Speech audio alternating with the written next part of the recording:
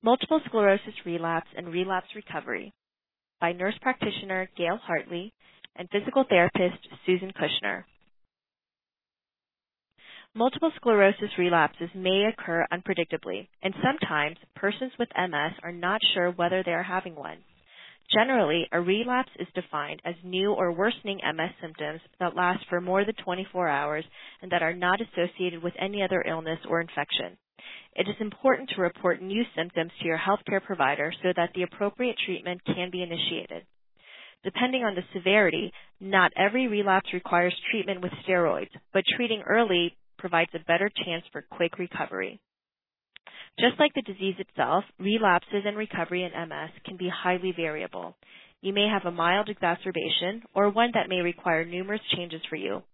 No matter the extent of relapse, it is possible for you to maintain an exercise program during recovery and afterwards. During a relapse,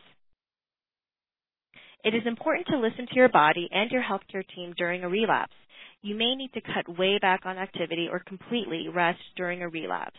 The disease may cause temporary setbacks or some permanent changes to your body requiring a number of modifications to your lifestyle, work, and home environment. If hospitalized, you may or may not be active during this time period. You may also need medications to manage symptoms like spasticity or painful sensations, for example. It is important that your doctor, physical, and occupational therapists are monitoring your progress and adapting your former program accordingly. Increased symptoms from a urinary tract infection may subside, and your current program can be resumed. If symptoms occur that are causing more functional changes, a reevaluation may be needed currently and then again as you recover. Symptoms such as increases in spasticity may change the way you exercise. Muscle weakness may affect your balance or strength, thereby causing the need for changes in your weightlifting program. Decreased sensation in your feet may cause you to change the venue from walking outside in the woods to walking on a track or on a treadmill. The need for a foot or ankle brace may arise.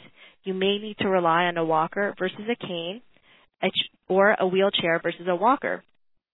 Energy conservation may be a goal of your OT intervention. Any or all of these changes may be temporary or permanent.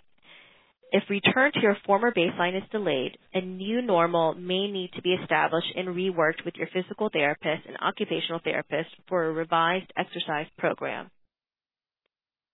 A new program. As before this relapse, an exercise program will need to be tailored to fit your needs, your lifestyle, and your goals.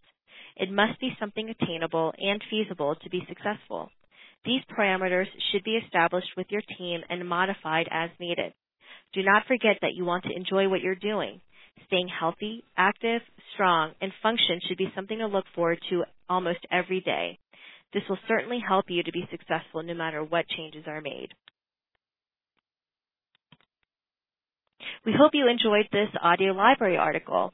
To find out about more tips about how to rebound from an MS relapse, please visit our website at www.mscando.org and view the webinar with Gail Hartley and Suze Kushner on recognizing and rebounding from an MS relapse. Thanks so much for listening.